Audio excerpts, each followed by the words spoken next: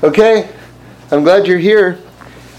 We continue the rush to the finish line for this year as Rosh Hashanah quickly approaches, and we're in Parshas Ki Tzeitzei, and this is one of the landmark parshas of Elul, the great month leading up to Rosh Hashanah, when we get a chance to really kind of put our lives in order and everything like that.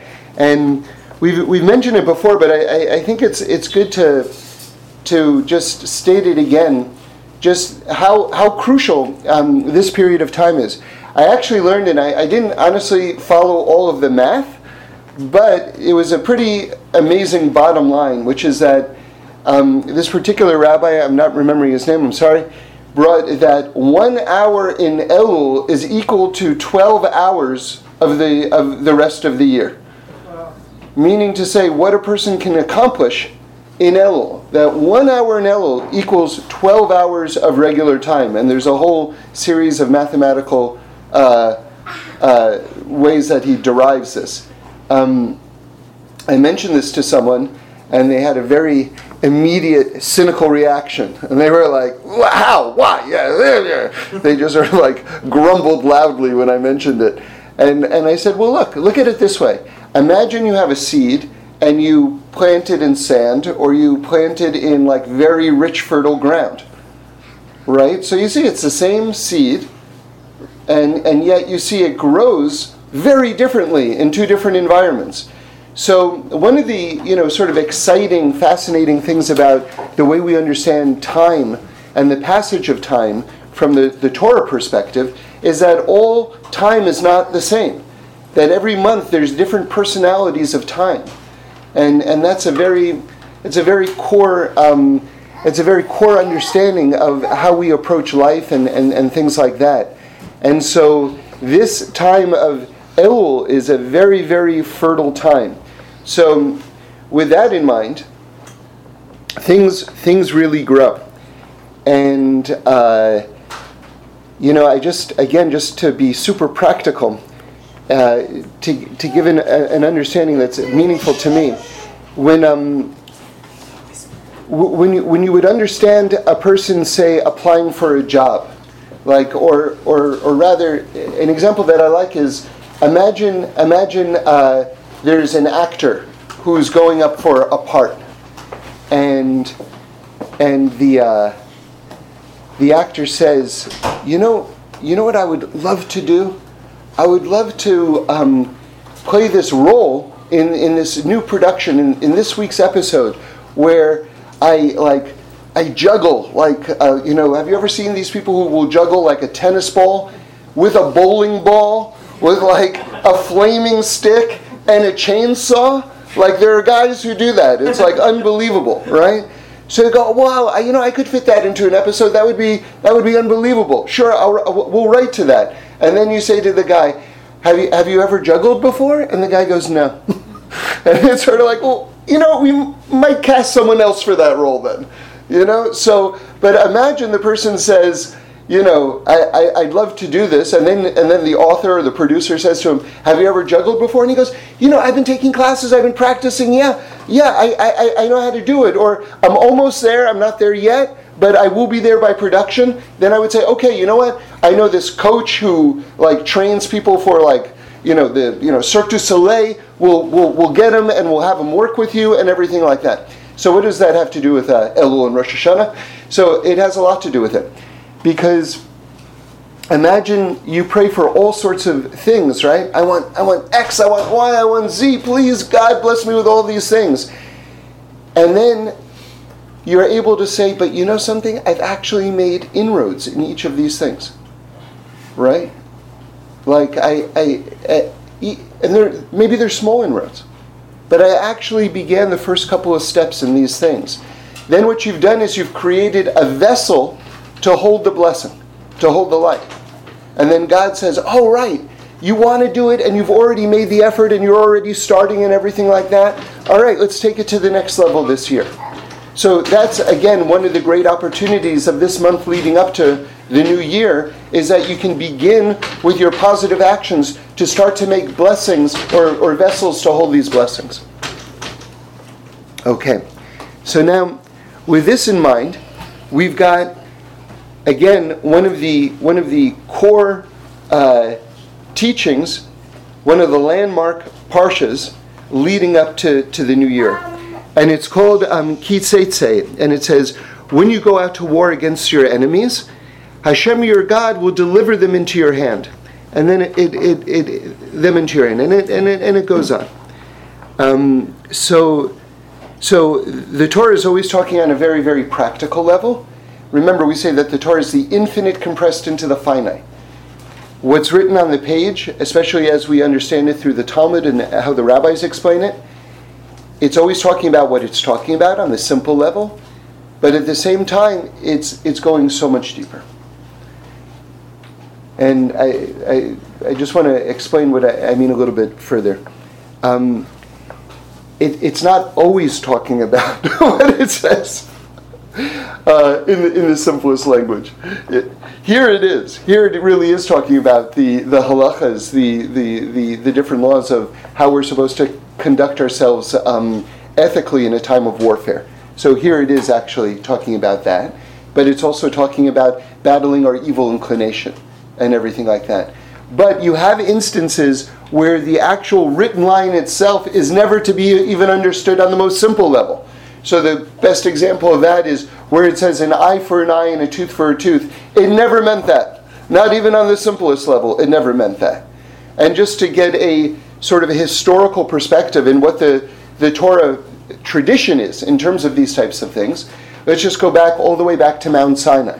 So we say that God literally dictated letter by letter the words of the Torah to Moshe, and Moshe is writing them down and understanding them, and then God says, okay, stop, don't write this down, let me just explain to you what that passage means. So the classic example of this is on Sukkot we take the arba minim, the four species, and it says, take the fruit from the beautiful tree. Now that's the most subjective line in the entire world, because what would you define as the beautiful tree, right? You can imagine every culture, or every corner of the world over the millennia are going to define it differently. But there's only one fruit that was ever taken, ever, and that is the esrog. You know, the citron, which is like a cousin to the lemon, which is a really bizarre choice if you think about it. It wasn't my idea, it's God's idea, right? But the point is that this hyper-specific choice is the only one that was ever done.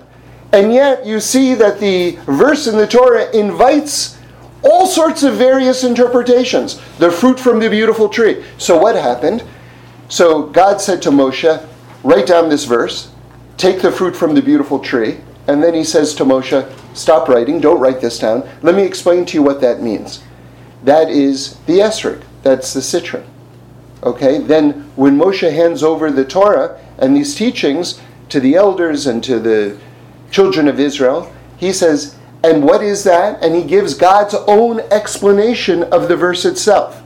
So let's put all these things together, because this is one of these core understandings that every person has to have and be able to rattle off to anyone who asks and everything like that. What you hear right now is that the written Torah and the oral Torah were given at the same time by God to Moshe at Mount Sinai. The verses and the explanations for the verses were both given simultaneously. That's a huge, huge breakthrough idea, and everyone has to know that. The oral law, God's own explanations, then get codified a long time down the line after being passed down for generation and generation, copious notes being taken, and it's called the Talmud. Right? But what is the source of the Talmud? It's God's own explanation of the verses to Moshe on Mount Sinai. Okay, so I sort of painted myself into the corner by saying that the simple level of the text is always the case, but it's not always the case. An eye for an eye and a tooth for a tooth was never an eye for an eye and a tooth for a tooth. That was always workman's compensation. And what's so interesting about that is that one of the very verses which is used to sort of like excoriate. I don't get enough opportunities to use the word excoriate in my life, but I guess this is one of them. To excoriate the primitiveness of the Torah. An eye for an eye and a tooth for a tooth, you barbarians, right?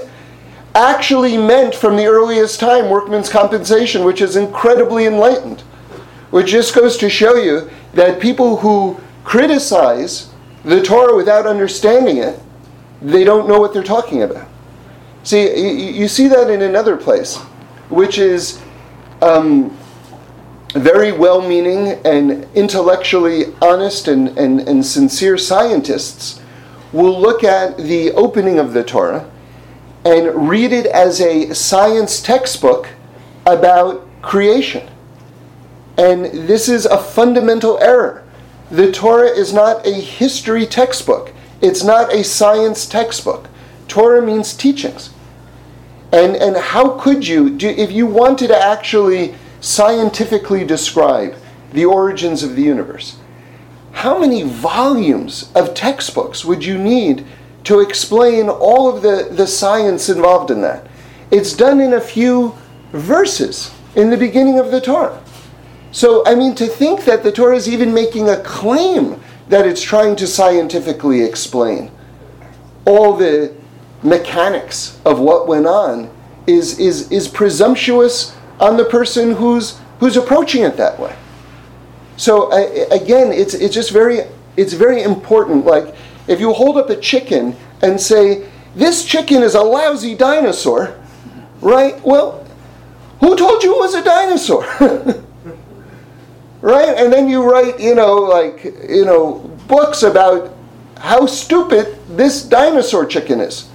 Right? Well, but you didn't appreciate what you had to begin with. So it's very important to understand not only what the Torah is, but also to understand what the Torah is not.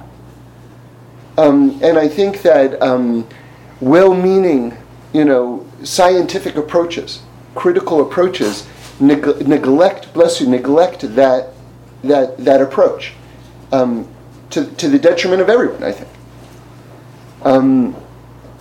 Okay, so now let's get into this. So it says, when you go out to war, and again, this is talking about actual warfare itself, but for our purposes, especially leading up to Rosh Hashanah, let's just concentrate on the idea of when you battle your Yetzer Hara. So let's just do like a primer in what the Yetzer Hara, also translated as the negative inclination or the evil inclination. Let's just do Yetzer Hara 101. Just a primer on the approach of what it is, what it isn't, and some basic tools of how we can deal with our own darker side, if you will. I think that's a fair way of translating it. And it's not inaccurate to kind of picture it as sort of in the classic cartoon way of a devil on one shoulder and an angel on the other shoulder, and each trying to steer you in their own unique direction, right? So the Yetzer Hara would be the devil on your shoulder, if you will. So one thing that's just like very, very interesting is I learned, I don't know in whose name, but we'll say in the name of the Rebbe's, right? That when it says, when you go out to war, when you go out from where? When you go out from the womb. In other words, this war against the Yetzer Hara, right? This war, which is life, begins from the moment that you're born. In fact, you want to hear something that I'm really still trying to wrap my mind around, honestly. They say that a person's Yetzer Tov doesn't really enter into until they're bar bat mitzvah. So that a person actually grows up with this basic survival kind of like ideology. Now that's not to say that a person isn't doing good during those years, but it is, just on the most basic level, a way of understanding how core a human's survival instinct is implanted into them. and how hardwired we are in order to sort of like just provide for ourselves initially. So a person really has to respect their Yetzer Haras. And they have to understand that the Yetzer Hara is actually an angel. It's something that is actually beyond a person. And it knows you better than you know yourself. And not only that, but it says that it renews itself every single day and comes up with new strategies every single day. Right? So that if you think that, you know what, I finally outsmarted it, I finally know its tricks, you know what? You may have outsmarted it, but you know one of its tricks. Or maybe you know two of its tricks. Or maybe you know dozens of its tricks. But because there's a supernatural element to it, it doesn't run out of tricks. I was talking with someone the other day, and he said he does some coding. And he said, you know, when I finally, there's this feeling that I get sometimes, which is that I solved it, I did it. And he says, and invariably, I never solved it. And now I know when I get that feeling, I solved it, I did it, it's just moving on. I just know not even to take that thought seriously, which I thought was interesting. So again, to respect the fact that there's this angelic quality about the Yetzer Hara. Now, one of the things that can be very reassuring once you have this understanding of the Yetzer Hara is that a person can really have very ugly thoughts, extremely ugly thoughts, and if you appreciate the fact that there's a Yetzer Hara, you can say to yourself, that's the Yetzer Hara. In other words, it's not you. It's not you. And that's actually can be a tremendous relief.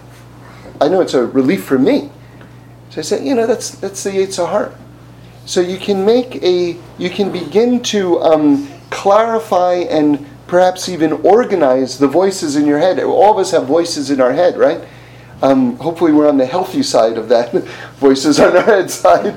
But everyone has voices in their head. So if you can clarify, you know, when that's the Yetzer Hara, then you can actually give yourself a lot of peace, right? Now another thing. You have to understand something, which is that the Yetzer Hara, the Gemara says in Masechta Sukkah, the Yetzer Hara has 7 different names. All right? And the 7th name, the Gemara says, which is the most insidious name, is Tzafon, which means hidden or secret. Now, what's so fascinating about this 7th name of the Yetzer Hara is that basically when it's operating within you, sometimes you'll like have a thought which is like, oh, do X, Y, or Z. And you know you're not going to do X, Y, or Z. You just know it. It's obvious that it's coming from the Yetzer Hara. So you go, no. You go, no, that's the Yetzer Hara, no. There are other times where it's very, very unclear that it's the Yetzer Hara.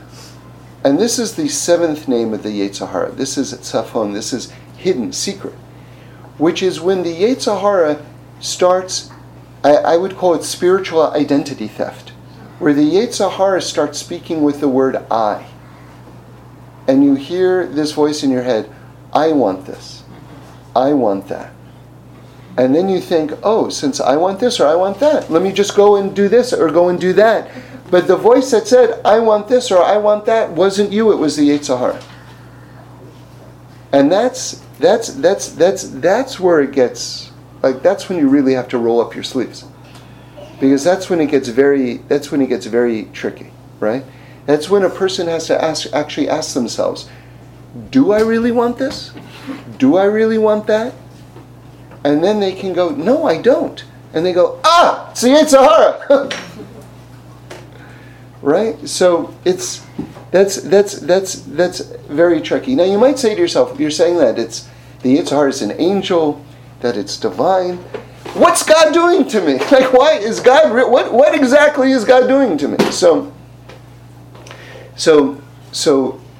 are we saying that there's a divine form of evil, that there's good and there's evil, and there's God and there's the devil, and they're wrestling it out and everything like this. The problem with that, because we don't say that, the problem with that is that the premise of Judaism is Shema Yisrael Hashem Elokeinu Hashem Echad. God is one. There's only one God. There's only one power in the universe. So if that's the case, then why am I being tempted to do wrong? Right? Like, where is that coming from if there's only one power? So we have to understand, again, on a very fundamental bread and butter Judaism 101 level, that evil works for good. Okay? Evil serves good. So how does that work exactly?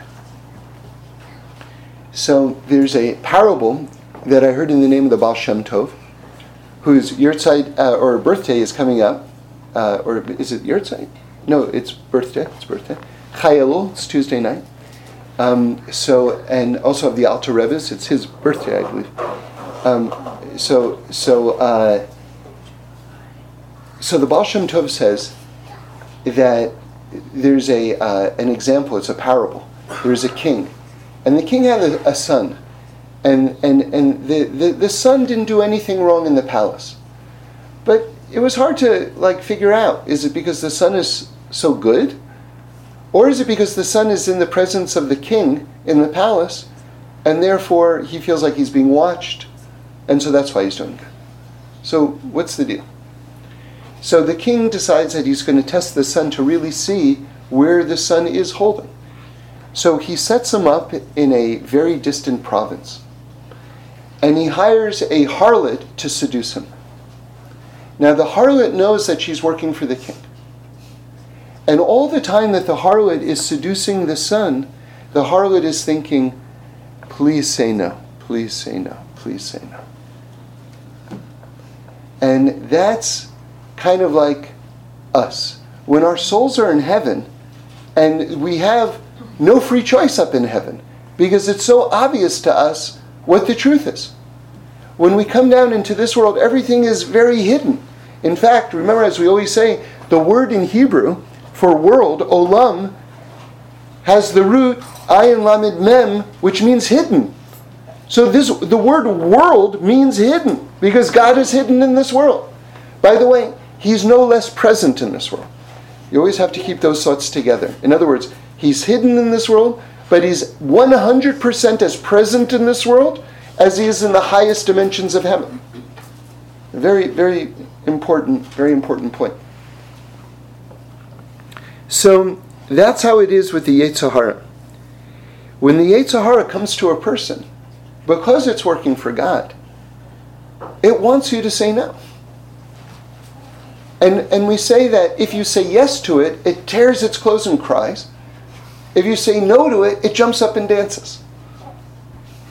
So that's how we reconcile. What is this? There's only one God, but there's this force which is trying to lead me astray. So what's the thing?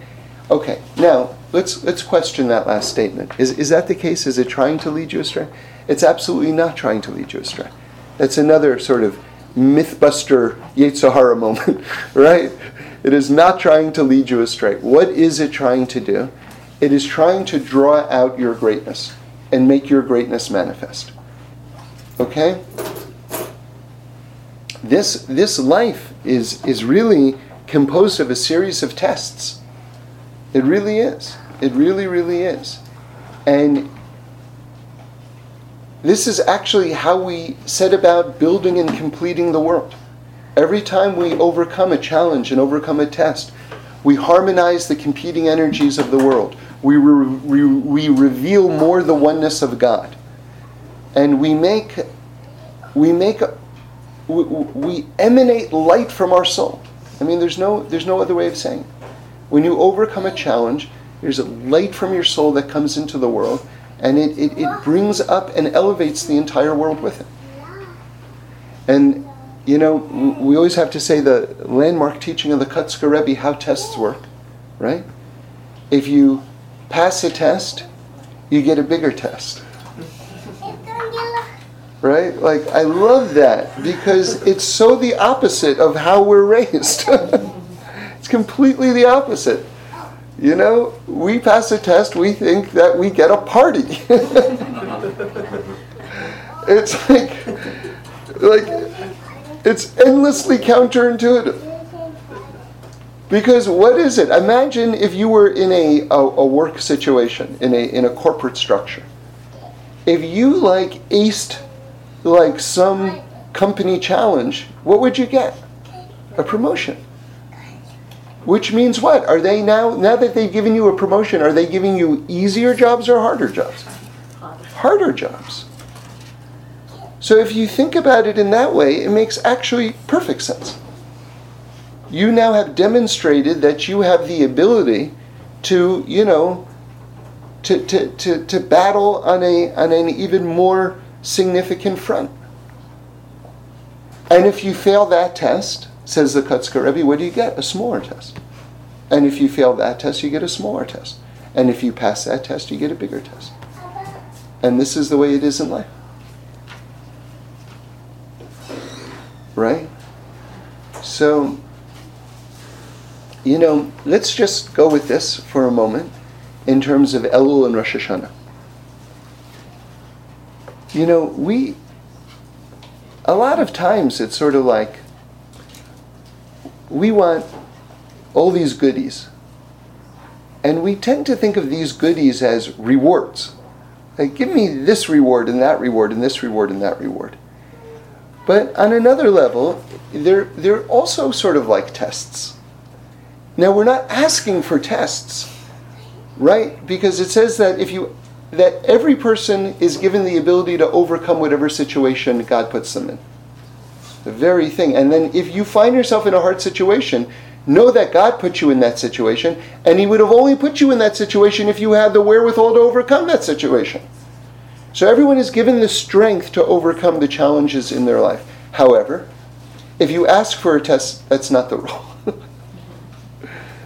Right? So sometimes if we put ourselves in situations which are not great situations, we aren't necessarily given the ability to handle those situations.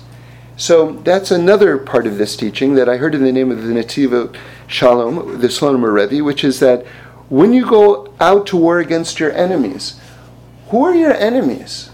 It doesn't say who your enemies are. You know why? Because you have to figure that out. You have to figure out, what are your weaknesses? What are my weaknesses? Let me, we always talk about from a positive standpoint, let me catalog my strengths. But you know what? I think it would be an amazing exercise for us to catalog our weaknesses as well. Let's be aware of our weaknesses so that we don't put ourselves in a situation where we become vulnerable. Right? So knowing your enemies as well. Now here's another thing about the Yetzer Hara, which is that we're very... The Yetzer Hara has many guises, and one of its guises is that it's our best friend. And how does it manifest itself in that guise? When you hear the voice saying, hey, why don't we go here and do that? And then you go, hey, that's a great idea. I was just going to suggest that to you. Thank you for suggesting it to me. So then it's sort of like you and your bud are off to whatever misadventure, right? And you think that that's your best friend. And what we find out is that the Yetzer Hara is the first one to testify against our souls in the heavenly court after 120. And so it's the ultimate betrayal. We think that we've been riding shotgun and it's been wearing like one of these government wires the entire time, like recording all of our information to actually use against us. And so if we understand that it's not our best friend, that it doesn't have our best interests in mind, then we're in an appropriate relationship with it. Now, another thing about the Yetzer Hara is a person will live with their Yetzer Haras their entire life. And if you get to the point in your life where you say, I finally defeated the Yetzer Hara, that's the Yetzer Hara talking. And you better be careful, because the moment you say, I finally defeated the Yetzer Hara, you can almost like go 3, 2, 1 before you make a big Aveira. Because at that point, it's like, if you know anything about hockey, there is no goalie at the net at that moment. You are wide open. You are wide open at that moment for any measure of wrongdoing. Okay? So this idea of understanding that it's a lifelong thing. Now, I heard an interesting teaching. It's like that says that there are 3 basic stages of life. Okay, this is a giant generalization, but it's good to know. 3 basic stages of life. Sex, money, power. Or sex, money, honor. Okay? So in the first stage of a person's life, the Yetzer Hara will mostly drive you in that direction of sort of interpersonal, hormone-driven activity. That's kind of the first stage of life. Second stage of life, it's kind of accumulation of wealth, right? It'll sort of send you in that direction more. Those will be the chief challenges there. Then your last stage of life, it becomes a lot about honor and power, exerting those things, and you get sort of like all sorts of tests in that area, right? Very, very interesting. And again, this is a very loose construct, but it's more right than wrong for sure, and it gives us another insight as we go through life, like where we are on that map. Again, that's under the category of knowing your enemies, right? So with this in mind, I want to just kind of make it more personal, and just share with you a process that I was going through, and maybe this will be helpful. So I learned something from my father. My father was a psychologist, Olav Shalom, who he practiced for 50 years, so he had a tremendous reservoir of wisdom and insight into the human condition. And one of the things that he told me that I never stopped thinking about is he said that people stay in relationships, even abusive relationships, because a need of theirs is being met. Now, let's just think about that for a moment, and then we're going to go even deeper. Which is, imagine I'm in an abusive relationship, whether emotionally abusive or physically abusive or something like that. And I'm staying in this relationship. Why? Because on some level, according to what my father said, because on some level I have such a low self-esteem about myself that when this person is emotionally abusive to me, that reinforces, for me, perversely, in a positive way, my own low self-esteem. And so on some level, this person is helping me and facilitating my own opinion about myself. This is the definition of a dysfunctional relationship. This is dysfunction, at its root level, okay? But there's an amazing insight here. Which is that on the one level, where we might just sort of like say, oh, that person is a victim. That person is a victim. And by the way, and especially according to U.S. law and things like that, they might be 1,000% a victim. Nonetheless, on a psychological level, there could be some aspect where that person is having a need fulfilled. Okay? Again, I'm talking really about on the emotional level right now. Physical abuse is a whole other category. I'm really not talking about that, okay? All right, now here's the next step. What about how we are with ourselves? There are certain psychological dynamics that we perpetuate in ourselves which are probably abusive dynamics. And the question is,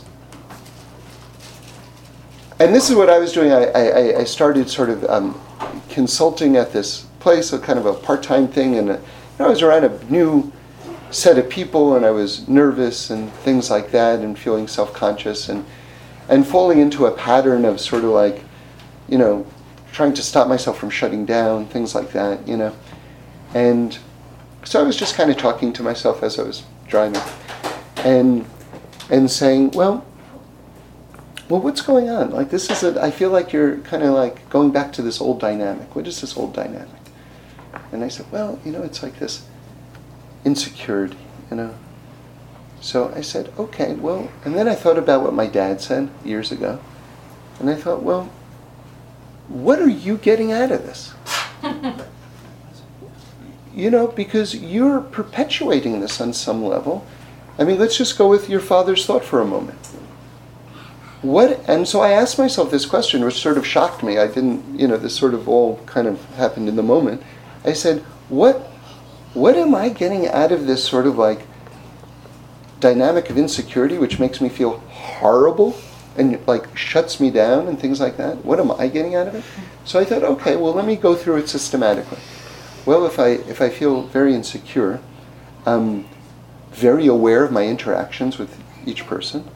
And I said to myself, well, I can be very aware of that without being insecure, right? I mean, I'm a nice guy. I'm going to be aware of my interactions with people regardless. I don't have to do it with this overlay of insecurity, right?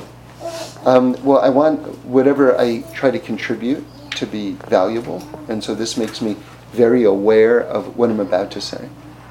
But the truth is that if I'm sort of like overly aware about what I'm about to say, I might end up not saying it because I'm afraid it might be much of a contribution. So actually, it's actually having the opposite effect of contributing, not making my contributions more valuable. So how is that helping me? That's not helping me either. So what I realized was that this dynamic, whenever I may have sort of like taken it on, maybe it was helpful at that stage of life, maybe, but it certainly is not helpful right now. And it probably wasn't helpful for that initial stage of life either. In other words, it may have just been sort of like trying in a sort of like a dysfunctional way, or let's like put it this way, an inefficient way to address certain needs that I felt needed to be addressed. And that was sort of like this like failed emotional improv moment that was trying to, cover a bunch of bases at once and sort of morphed into this, emotionally dysfunctional dynamic, right? So the question is that I would sort of like invite all of us to ask yourself, do you have some emotionally dysfunctional dynamics? And then to ask yourself the question, what positive benefit am I getting from those things? Because it's giving you something positive. More likely than not, it's giving you something positive. Identify what those positive things are, and then ask yourself, can I address those things in an emotionally healthy way? Right? You say, okay, something, I'm so like this because I'm always late.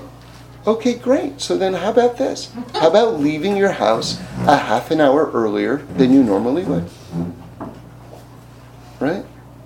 I mean, I was sort of like kind of late to go to this place. And it just happened to be, just the circumstances happened to be that I got there like a half an hour earlier than I was going to get. And there was no parking. And I can't even tell you what a delight it was to have all the time in the world to find a parking space. Have you ever heard that? Anyone say that before? What a delight it was to try to find a parking space when I couldn't find one. There's never anything emotionally pleasurable about that. Ever, by definition. This was so wonderful because I was like, I'm not late. I'm not late. I have time. I can even go 3 blocks out of my way and it's no skin off, you know? So it was like, so again, ask yourselves, why am I doing this? What benefit is it giving me? And then ask yourself, can I do this? Can I address those very same things in an emotionally healthy way? And I think because again, that's the Yetzer Hara at work. The Yetzer Hara wants you to be blind to these dynamics. It wants you to be blind to these dynamics. You know, there used to be a clothing store in New York named Sims, and it was like one of these like Loehmann's type places that had like name brand labels, and they had like their slogan was an educated consumer is our best customer. An educated consumer is our best customer. Because like if you didn't know that these were like the top labels, you didn't understand what kind of great deal that you were getting. But if you actually knew what these labels were, and you were like, at that price? I love this place, right? So for the Yetzer Hara, it's the opposite. An uneducated consumer is our best customer. If it can keep you blind to these dynamics, these spiritual and emotional dynamics, then it's going to just keep you trapped in its palm all the days of your life. Now, it will always be a force to reckon with, but you can know the landscape, and that makes a huge difference. It makes a huge difference in your life. And then finally, I don't know if I should throw this in, but I'm going to throw it in anyway, because I learned it from one of my favorite rabbis, and it helped me. The Yetzer Hara actually wants to kill you. So you should just know that it actually means business.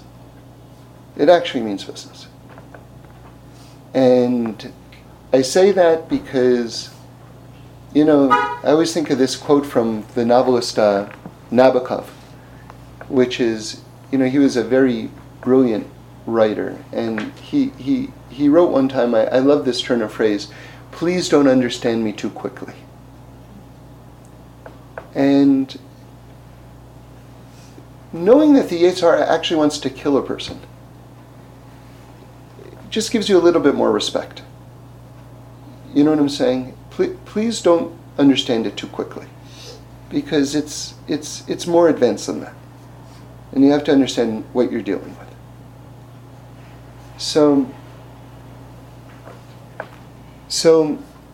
all these things, and a person can really make progress in their life, and that's the great news. That's the great news. You can actually get to a point in your life where you hear a voice in your head and you'll go, that's the Yetzer Hara. Moving on. Right?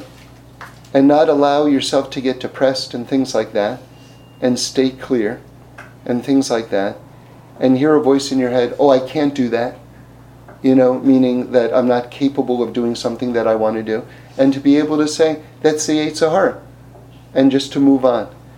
And one of the counterbalances to this is that as you sort of like get the tools to hear and to refine that voice, right?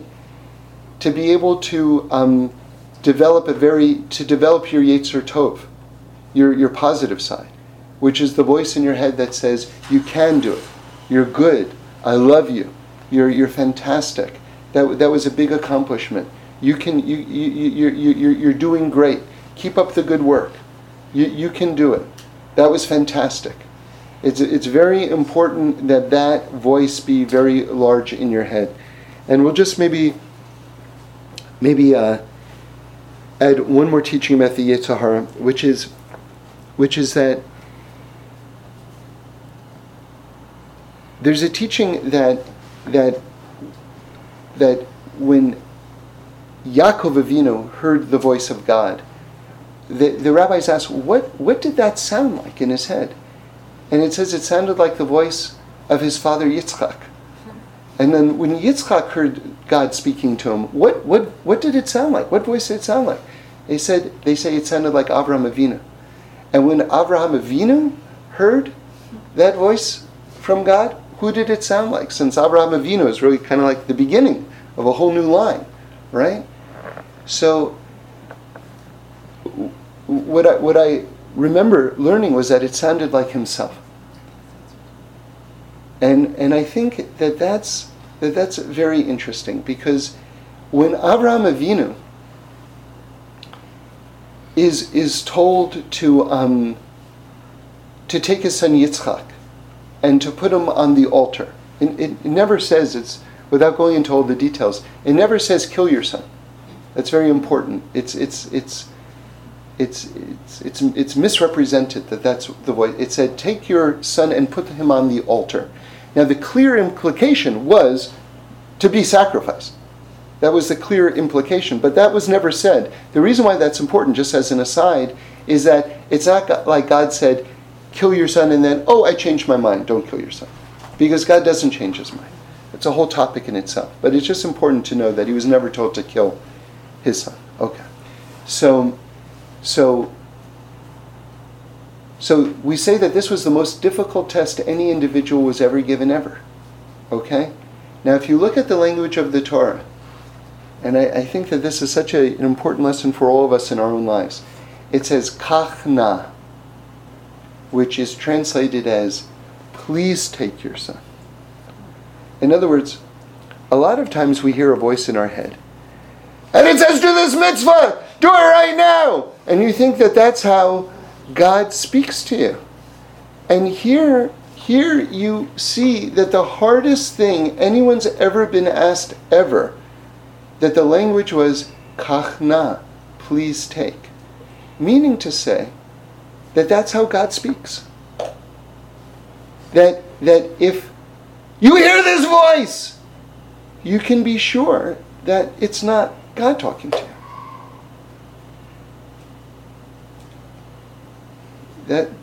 That's huge. That's huge. That's huge.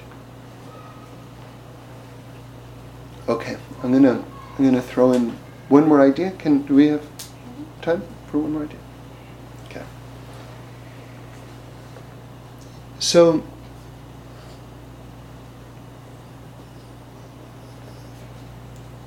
we're just gonna deepen it. We're gonna deepen it one more level.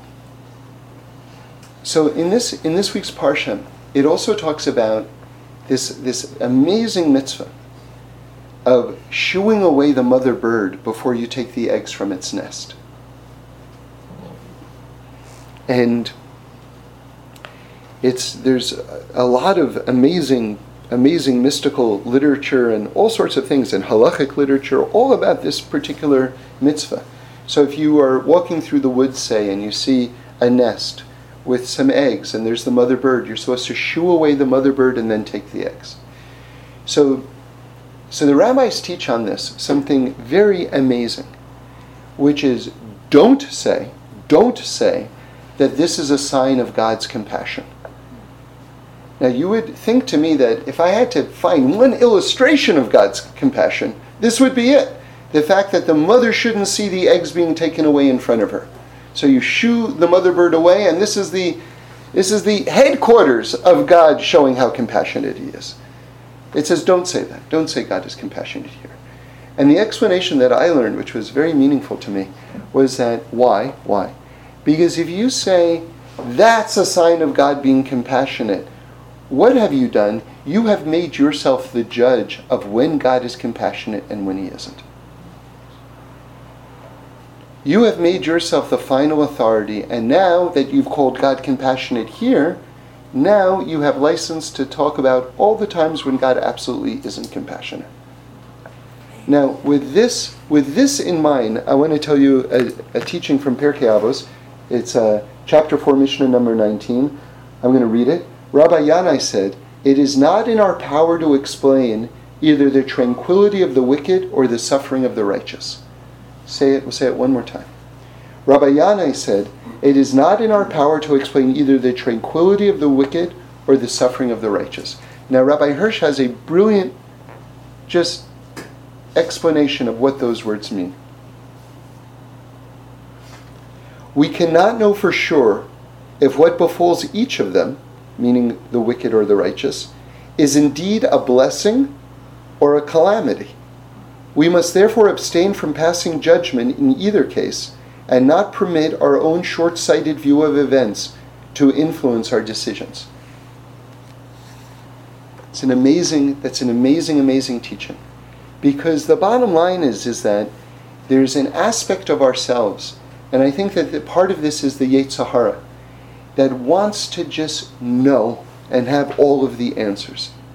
And wants to just be on solid ground all of the time and to be able to say, this is compassionate, this is not compassionate, this is right, this is wrong. And to be that person who is the final authority.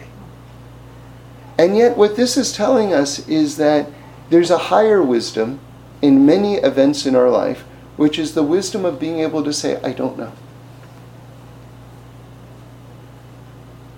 And that is actual wisdom, because we tend to, especially in our secular educations, identify I don't know with ignorance. And I don't know with failure.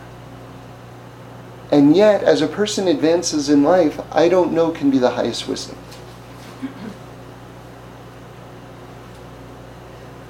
And especially, the Vilna Gaon wrote a letter to his children, and he said to them, be aware that what you laugh about today, you'll cry about tomorrow. And what you cry about today, you'll laugh about tomorrow. Another amazing teaching. And how can you sort of paraphrase that? What do we know? Right? As Reb Shlomo would say all the time, what do we know? What do we know? What do we know? What do we know? Right? And that's wisdom. That's wisdom, that's not ignorance. That's wisdom. That's wisdom. That's wisdom. Because a lot of times the Yetzer Hara wants to force you to come to a conclusion that you simply don't have the evidence to do. And then force you to take a position that you don't. I'll tell you something. One of the most amazing things that I've read in years and years and years, Frank Rich was an op-ed columnist for the New York Times. And he stopped that job at a certain point, and I read his farewell column, okay?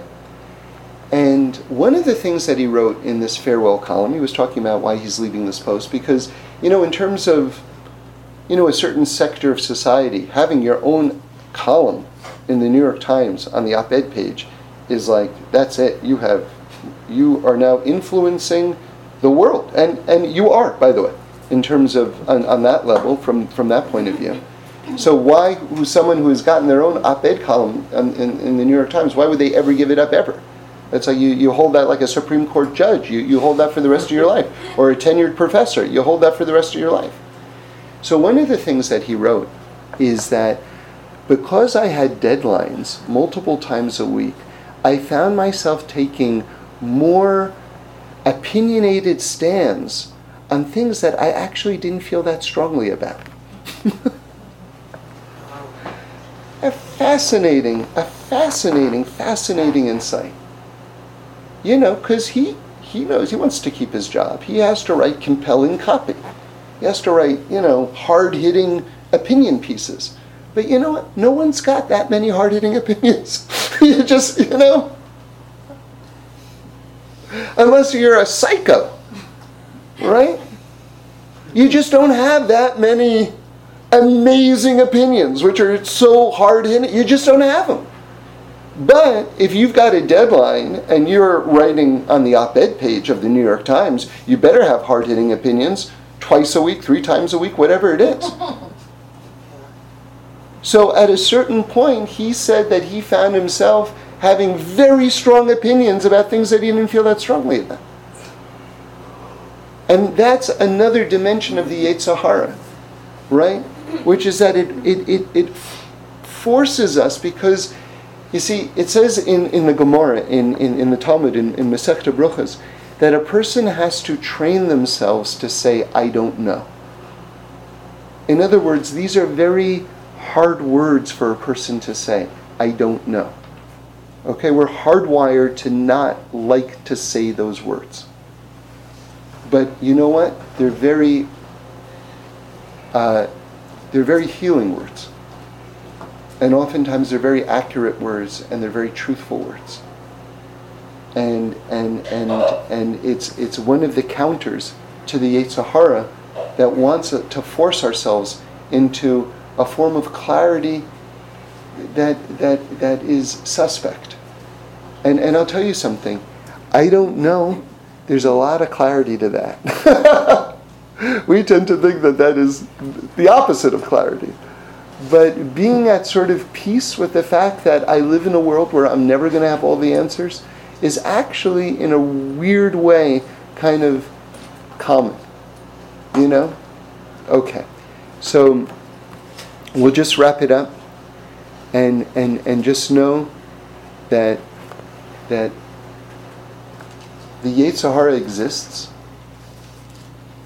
that it knows you better than you know yourself, that you're going to be living with it in different ways for your whole life, probably, and that it's an aspect of God that it wants you to say no to it and not yes to it, and that it's not there to lead you astray. It's there so that you can actually contribute more and to get all of your potential out of you and to manifest it into the world. And that if you pass a test, you get a bigger test. And that makes sense, because if you're at a company and you do an amazing job, they want to promote you and give you more to do. Right? And that as we prepare for this coming year, let's start actually starting the projects and making vessels for the blessings that we want to receive.